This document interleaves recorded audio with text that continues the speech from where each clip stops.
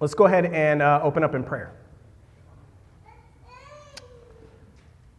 Father, we thank you for your goodness and your graciousness. We thank you for your word, that we can read it and meditate upon it, that we learn from it. We thank you that you've provided models for us that we can learn from and we can pattern our lives after. God, I ask that as we read your word today, that you would help us to see that you would motivate us and help us to see clearly who you are and how we are to live. Oh God, will you do that for us today? It's in Jesus' name that I pray. Amen. Well, I've kind of had like a little bit of a rough week. You know, I bit my lip multiple times, so if I'm smiling kind of weird, that's why. Maybe I need to learn to bite my lip figuratively when I'm speaking to people a little more, but I actually bit my lip multiple times in the same spot. But it always seems like the weeks that I'm going to preach end up being hard, you know, just for many reasons, and I find comfort when I read the Word of God, because I'm like, yeah, maybe I bit my lip, but man, my life's going pretty good compared to some of the stories that I've read about. And as I was preparing this week, I thought about heroes. And when we think about heroes today, we usually think about superheroes. Our culture is just inundated with it, right? It's in books and TV and movies, and that's what we think about. We think about people that do amazing things through these supernatural powers. And that's great. I love those stories. But as I was thinking about it, I thought, you know, it's not these amazing abilities that actually make them heroes. It's when they choose to stand up for what is right, even if it's an unpopular decision. That's usually one of the central themes of what makes them a hero. And it's the fact that they're standing up for what is right, or defending somebody, or standing up for justice, or whatever you want to put around that. It's the fact that they are doing that, and people are opposing them, that create that conflict and make the story so interesting. The other thing that I've kind of thought about with heroes is that as they, in their moments of heroism, they probably aren't thinking about being a hero. They're probably just doing what they think is right. I think about the heroes of our faith, the heroes of the Bible, and the one that always comes to my mind, you know, when I was like a young little boy learning about this kind of stuff, it keeps popping out, but David and Goliath. David and Goliath is what I think about when I think about just your good biblical story of heroism. And if you remember, you know, David is this teenage boy. He's a shepherd. He spends his time with the sheep. And then you have Goliath, who's we don't know exactly how tall, but a very tall soldier that's opposing the army of God, the army of Israel. And he's kind of like he's the challenger that's been put forth. Like, if anybody can go against him, you know, he's drawing the line in the sand. And then you have David, this teenage boy, that shows up on this battlefield. And picture the scene. You have this valley. And on one side, you have the armies of the living God, the army of Israel. And on the other side, you have the army of the Philistines that oppose God. And you have this warrior, this gigantic warrior out there calling out these people, defying God openly. And you have a teenager that shows up on the scene. And if you remember the story, what does he say? He says, "Who is this uncircumcised Philistine that defies the armies of the Lord?" And his brothers, David's brothers, are a bunch of soldiers in the army, and they're mocking him. They mock him because it's easy to say something like that when you're behind the lines, right? But all the soldiers were shaking; they were scared. But David is not scared, and he goes out and faces Goliath. And we remember what happens. He takes out Goliath with just a sling and a stone. Man, that's a good story of heroism right there. And if you remember, it's almost comical, the scene, because they're trying to outfit David with all this soldier's armor, and he's like a teenage kid. It doesn't fit, so he's like, "Get that off of me. I'm just going to go out there." And in a true act of heroism, he defeats Goliath. I don't think David was thinking, "Man, I'm going to do this and people are going to remember this for centuries. People are going to think of me as a hero in this moment." I don't think he was doing that. I think he was doing what he said.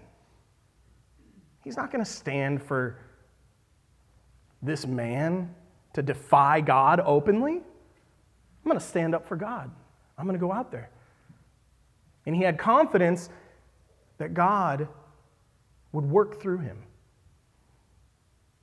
Something that the rest of those soldiers didn't have. That's a picture of heroism that I think of. And as we open our Bibles today to Acts chapter 25, we're continuing in the book of Acts, we're going to see heroism again.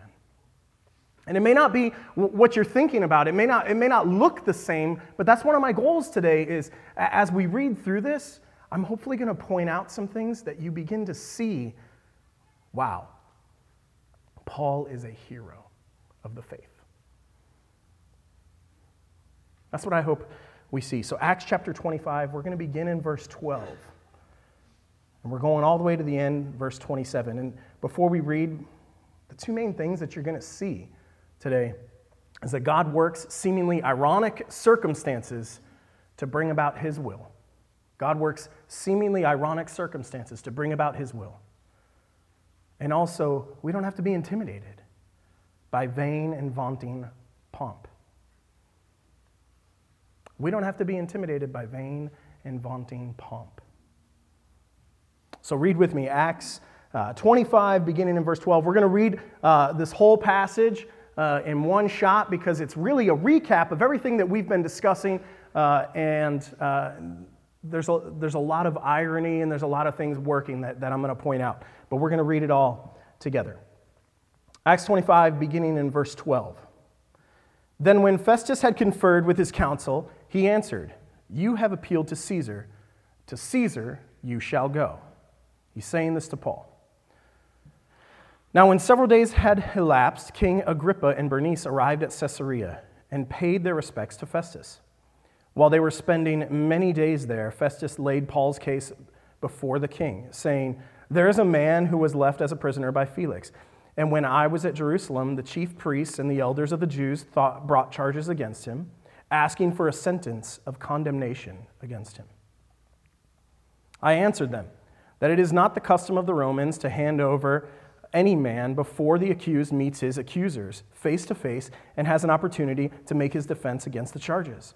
So after they had assembled here, I did not delay, but on the next day took my seat on the tribunal and ordered the man to be brought before me. When the accusers stood up, they began bringing charges against him, not of such crimes as I was expecting, but they simply had some points of disagreement with him about their own religion and about a dead man, Jesus, whom Paul asserted to be alive. Being at a loss how to investigate such matters, I asked whether he was willing to go to Jerusalem and there stand trial on these matters. But when Paul appealed to be held in custody for the emperor's decision, I ordered him to be kept in custody until I send him to Caesar." Then Agrippa said to Festus, "I also would like to hear the man myself." "And tomorrow," he said, "you shall hear him." So on the next day, when Agrippa came together with Bernice amid great pomp and entered the auditorium accompanied by the commanders and the prominent men of the city at the command of Festus, Paul was brought in. Festus said, "King Agrippa, and all you gentlemen here present with us, you see this man about whom all the people of the Jews appealed to me, both at Jerusalem and here, loudly declaring that he ought not to live any longer. But I found that he had committed nothing worthy of death. And since he himself appealed to the emperor, I decided to send him. Yet I have nothing definite about him to write. Therefore, I have brought him before you all. And especially before you, King Agrippa, so that after the investigation has taken place, I may have something to write. For it seems absurd to me in sending a prisoner not to indicate also the charges against him." Now, if you're paying attention and you haven't fallen asleep yet, you're probably like, "Really, Chris? You read that passage and you got Paul as a hero?" I did. And let me explain. We're going to talk about that. The first thing that we see that points to this is that God works seemingly ironic circumstances to bring about his will. This is the irony of civil justice on display right now. And there's three main things that bring out this irony. The first is that Festus sees Paul as innocent. The governor that has the authority over Paul recognizes that he's innocent. He hasn't done anything wrong. He hasn't done anything wrong. And the irony is, he still doesn't release him. He doesn't release him. And he doesn't release him for two reasons. The first is because Festus is feeling indecision. It's said earlier that he wanted to do the Jews a favor. So he's like, "Oh, man, the guy's innocent, but I don't really know what to do." And remember, Paul had been held in prison for 2 years. 2 years. By the previous governor, Felix. And as Joe mentioned, one of the main reasons Felix didn't release him was because he was hoping to get some money out of him, right? So you see this corrupt judge, this corrupt governor holding Paul in prison. Now it's a new person, Festus, and it's kind of this indecision of Festus that's holding him there. But it's also the appeal to Caesar. Paul's own appeal to Caesar is part of what's holding him prisoner here. And this appeal is really interesting. It opened with Festus saying, "You have appealed to Caesar you shall go." These appeals were a fairly normal part of Roman legal procession. But there's some debate about it in this circumstance because typically an appeal to Caesar would have some type of capital offense going on. And Festus is like, he hasn't done anything wrong. He hasn't done anything that's worthy of being put to death. Really, it's just it's disagreement about Jewish religion and things like that. So he should go back to Jerusalem. But Paul knows he won't get a fair trial, as Joe mentioned last week. So he says, "I appeal to Caesar." This is just the first instance of this passage where we see just irony. He's declared innocent by the judge over him, but yet the judge is like, "I'm not going to release him. I got to send him to Caesar." So the main problem is not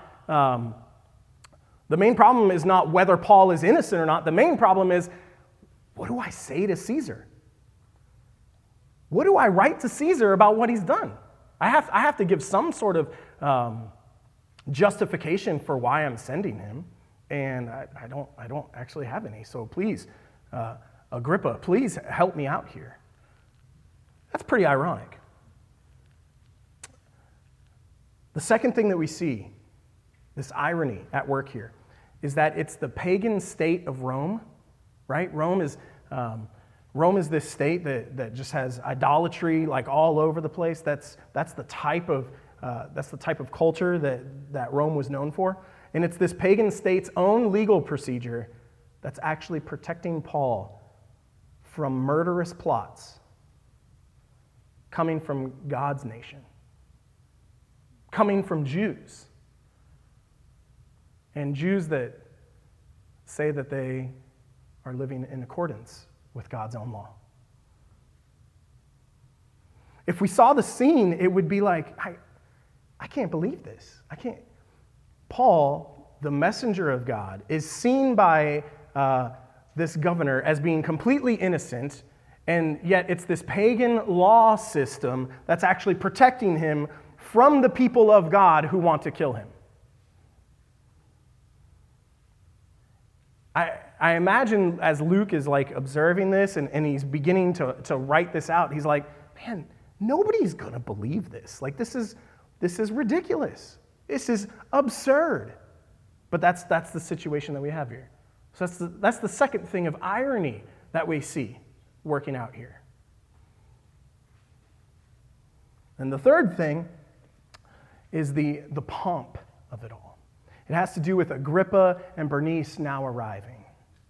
And I have a hard time saying pomp without also saying pomp and circumstance, but I'm going to do my best. I might switch it up. Maybe it's just not pomp. Maybe it's just a proud display of grandiosity to try to show that they're important, okay? But all of that is wrapped up into that word pomp, okay? It's very ironic. And at first reading, you're like, okay, yeah, maybe not. But let's consider it. The historical background of kind of what's going on. This is King Agrippa II, all right? And if you think about where he came from, he came through the Herodian family line, and you think about Herod and all the line of Herod and how that line has been on the side or against Jesus and how that's kind of played out. There's a lot of backstory there, right? But even more than that, you've got Agrippa here who gives deference to Caesar at the time, but yet Agrippa is actually part Jewish. And he's in charge, he's been given the authority to appoint the Jewish high priest. So you've got the Jewish high priest and the council with these charges against Paul, and yet Festus, who's feeling a lot of indecision and needs to know how to send him to Caesar and what to write about, he turns to Agrippa, who is supposedly someone that understands Jewish customs and Jewish laws and things like that. But you're already seeing a little bit of a problem because of Agrippa's corruption and what's going on there. In fact, Bernice, his sister, was kind of seen with him almost everywhere. And it was widely known that they were probably involved in some type of tawdry, incestuous relationship. And in fact, before this moment, Bernice had at least one husband that we know of, maybe two, and now she's living with her brother, having this incestuous relationship. This is the backdrop of what's going on here. And when we read it, we don't always get that right away, but we have historical writings about Agrippa and Bernice. This is, Paul would have known this backstory. Luke would have known this backstory. It's likely that after the book of Acts is written, the first readers of the book of Acts probably would have intuitively understood this backstory of Agrippa and Bernice. And that's what makes this interesting, right? That's what makes this ironic, is you have Paul, a servant of God, who is recognized as being innocent, having done nothing wrong, and he's being judged in this grand show trial by people who have not a lick of character to their name.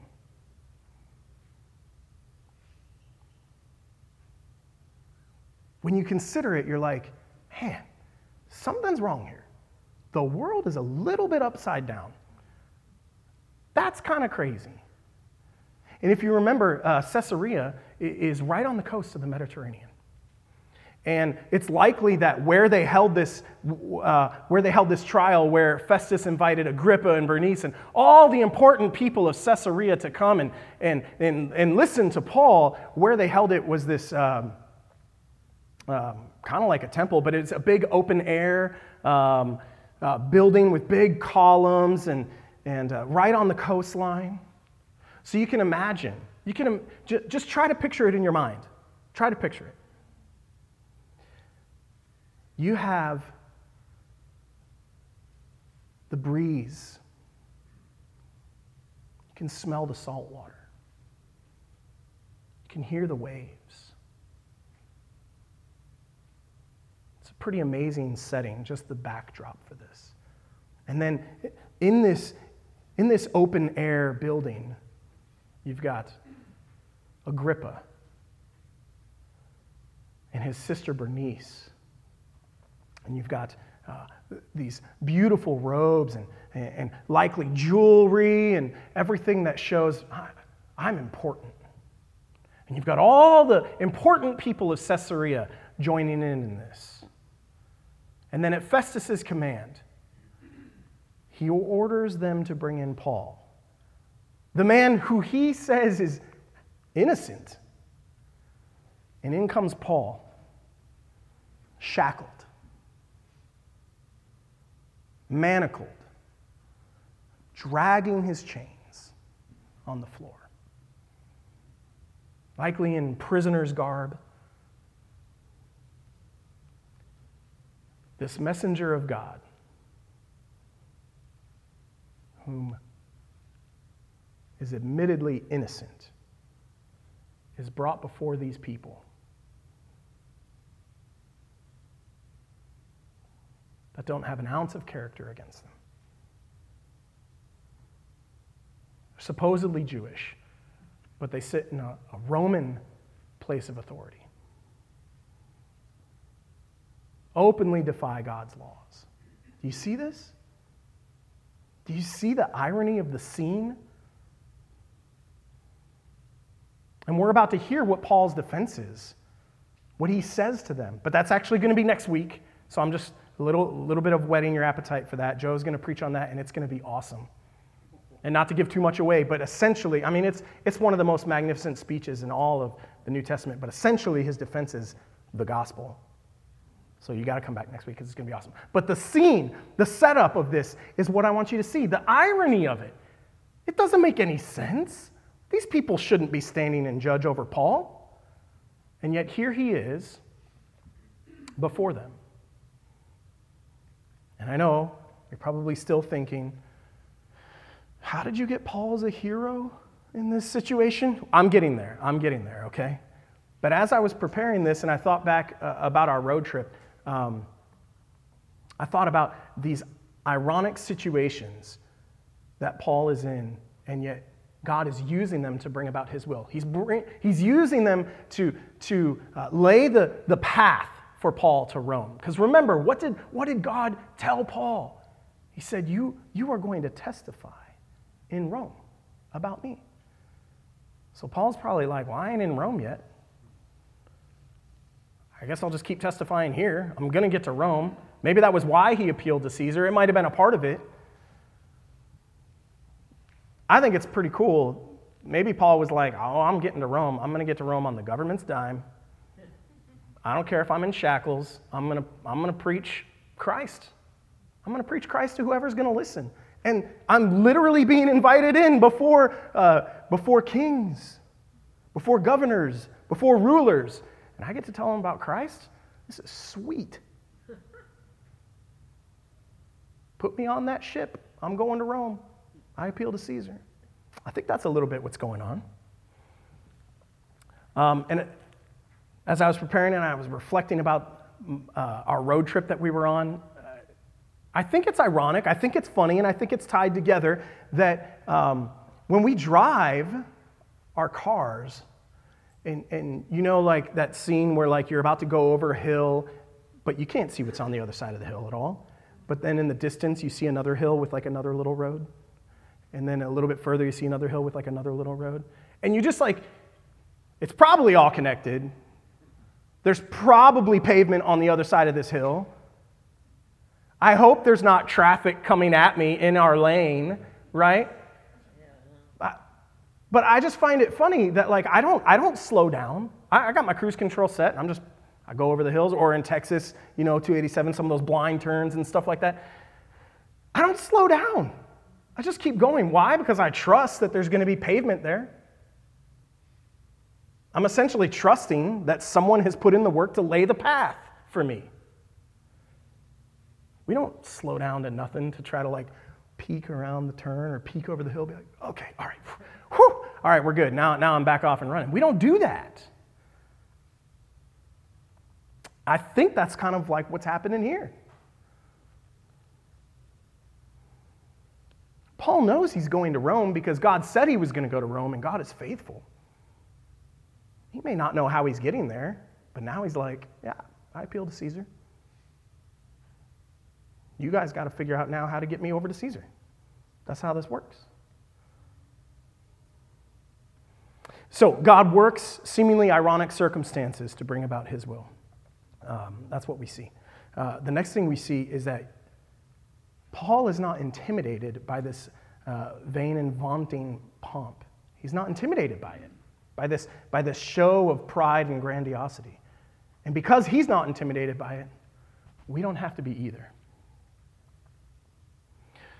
Consider this. I love this quote. This is from Chuck Swindoll, which I love so much of his writing, and when he speaks, it's always so good. But just listen to what he has to say here. He's talking about Agrippa, and he says, though only 32, he enjoyed a certain amount of respect among the Jewish people. Herod I, this is Agrippa's father, also had two daughters, Drusilla and Bernice. And you remember we saw Drusilla previously, all right, in the passages that Joe just preached on. He had two daughters, Drusilla and Bernice. And Felix married Drusilla, whom he had lured away from her husband in the heat of an illicit affair. Drusilla's sister, Bernice, was also Herod's sister. Bernice and Agrippa were embroiled in an incestuous relationship. The whole family was a mess of ethical corruption and gross immorality. And strangely, these are the judges who've come to sit in judgment on Paul. Then he goes on, he says, the court was a circus. Character was conspicuous by its absence, and Luke must have shaken his head in disbelief as he recorded every sordid detail, including the pompous procession of Agrippa's staged entrance into the open-air auditorium. When you see that, you're like, wow, it's really set up for Paul to kind of be a little bit scared. He's among these powerful people that wield such authority. He's got the Jewish people who should be defending him. They're his people, and they're the ones that are calling for his death. And now he's sitting in front of these rulers that are just corrupt. They don't really want justice. They just want him to go away. They want life to get back to normal so that they can live their lives and continue in their relationship with one another. And yet, Paul's not scared. He's not scared. He's not intimidated by this. He's not intimidated by this show of power or empty authority. He's not intimidated.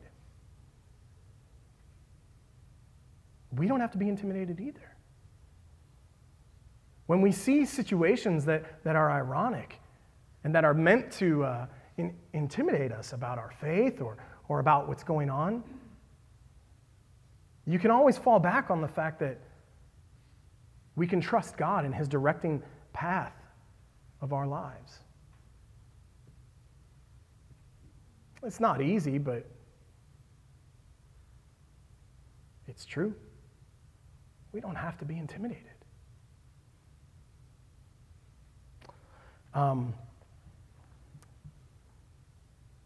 I think this is really good. Chuck Swindoll says this earlier in his book. He says, talking about Paul, he says, he never got over his profound appreciation.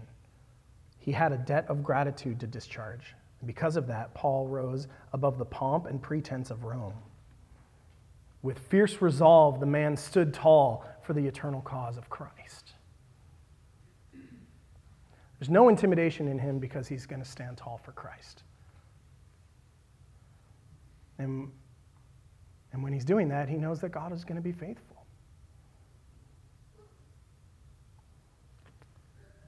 I find it amazing. But when we read it, we're like, this whole scene is kind of absurd. He's on a show trial. He's declared innocent, and yet he appeals to Caesar, and this is what's going on. And by Festus's own admission at the end, he says, "For it seems absurd to me in sending a prisoner not to indicate the charges against him also." Yeah, it is absurd. The whole thing is ridiculous.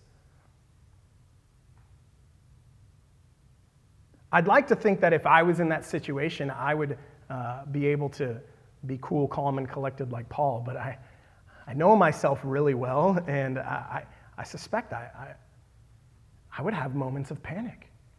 Remember, he's in prison for 2 years? 2 years? That's crazy. And yet he's just cool, calm, and collected. I can't wait till I can meet him, you know? And I can't wait till we can all stand with the heroes of our faith and be able to see this and to see them, be able to see Jesus clearly.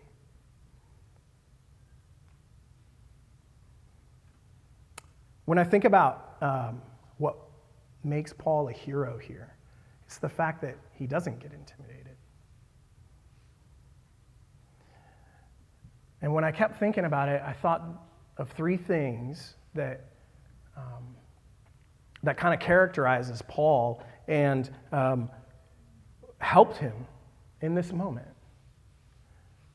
First, his clarity of who Christ is. His clarity. And that's why I love that quote about his profound appreciation for God.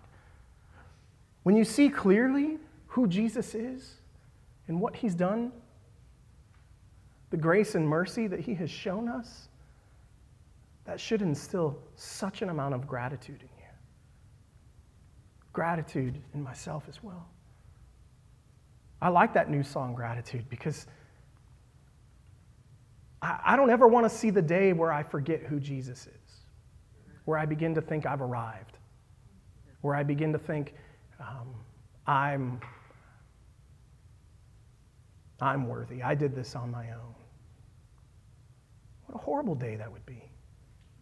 I want to be able to see Jesus so clearly that I always remember the gratitude that I have, and that clarity would spur me on to continue in the calling that he's given me. Clarity of who Christ is. That's what we see. Out of that clarity comes confidence. Confidence. Confidence in who God is, but also what he is doing. Paul can be confident because he's been told what's going to happen. He's going to go to Rome and he's going to testify. So this isn't the end. I'll sit in prison and I'll wait and I'll be patient. I know I'm going to be there. I know I'm going to be in Rome. Confidence. When we think of Paul, we think of boldness. He's not scared to share Christ with people. And we're going to see that next week, and I'm excited about it. But that confidence to be able to stand up, to preach Christ. That's what we see. And then the other thing is commitment. Commitment. Commitment to who Jesus is. Commitment to continue to live his life for Jesus, no matter what comes. Do you see that? You know, I think sometimes when we read through Acts, we can get this picture of Paul that he's just perfect. But when we read other New Testament writings, we know that he struggled with things. We know that he prayed for the thorn to be removed from his flesh, right? He prayed again and again and again, and God did not remove it, right? We know that Paul did indeed struggle with things. But the thing that makes him a hero here is that he didn't stop. He stayed committed to Christ even in the midst of his struggles. He trusted in God, had confidence in God, even when he couldn't see what was coming up around the bend, what was coming up over the hill. That's what makes him a hero here. His clarity of who Christ is, his confidence in the Lord, and his commitment. I hope that the same can be true of us. The other thing that I thought about as I was preparing, that word pomp, the first thing that popped into my head when I was thinking about this is the whole "don't you know who I am" kind of mindset. Some of you know what I'm talking about. Some of you might not. But my wife Katria used to tell me this story. She grew up as an Air Force brat, and so she would work on base. She worked in AAFES as like a teenager, and there were many moments of "don't you know who my husband is?" that she had to experience. And some of you are laughing because you're like, "Oh, I've seen that kind of stuff." And for those of you that haven't, just wait. You will, because people want to be seen as important and special. And if you don't recognize that, they're going to maybe let you know. And that's what Agrippa and Bernice and Festus is all doing here. Don't you know who we are? We're important. We're special. We have whole regions that we command. Don't you know who we are? And this is what I thought as I was preparing. I thought Paul was saying something like this. I know who you are, but I know who God is. I know you, but I know God. I know you've got a lot of sway, but I know God. I know God is just. I know God is holy. I know God is good. I know God is gracious. I know God is faithful.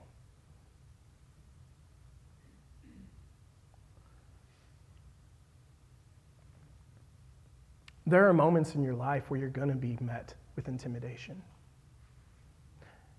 where you're going to think about the things that are surrounding you, and it will be ironic because you just won't understand how things got to this point.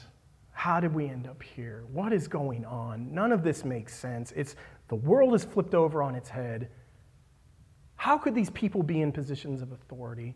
None of this is right. And when you feel that moment that someone is saying, "Don't you know who I am?